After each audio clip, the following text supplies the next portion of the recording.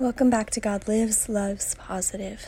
As I was sitting after reading the books with my darling children, we say prayers like we do every night, and all I could think about was I'm on this journey for more mindful prayer, but there are so many kids out there who aren't praying, so I want to pray, Lord, today that you open up the hearts of children. Glory be to the Father, and the Son, and the Holy Spirit. Amen.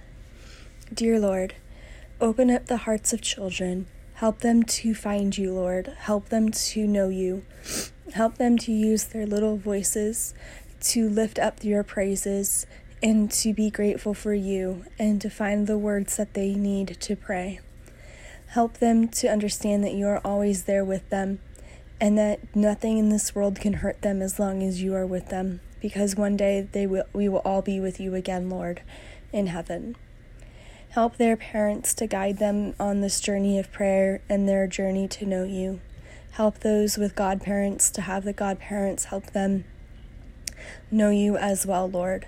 It is important for everyone to form a relationship with you, God, and I'm so grateful, like I've said multiple times, that my parents had taught me that when I was a little girl, and I hope to instill that into my children, and I hope that all the other children in the world get the same belief and get to know who you are and how truly amazing you are.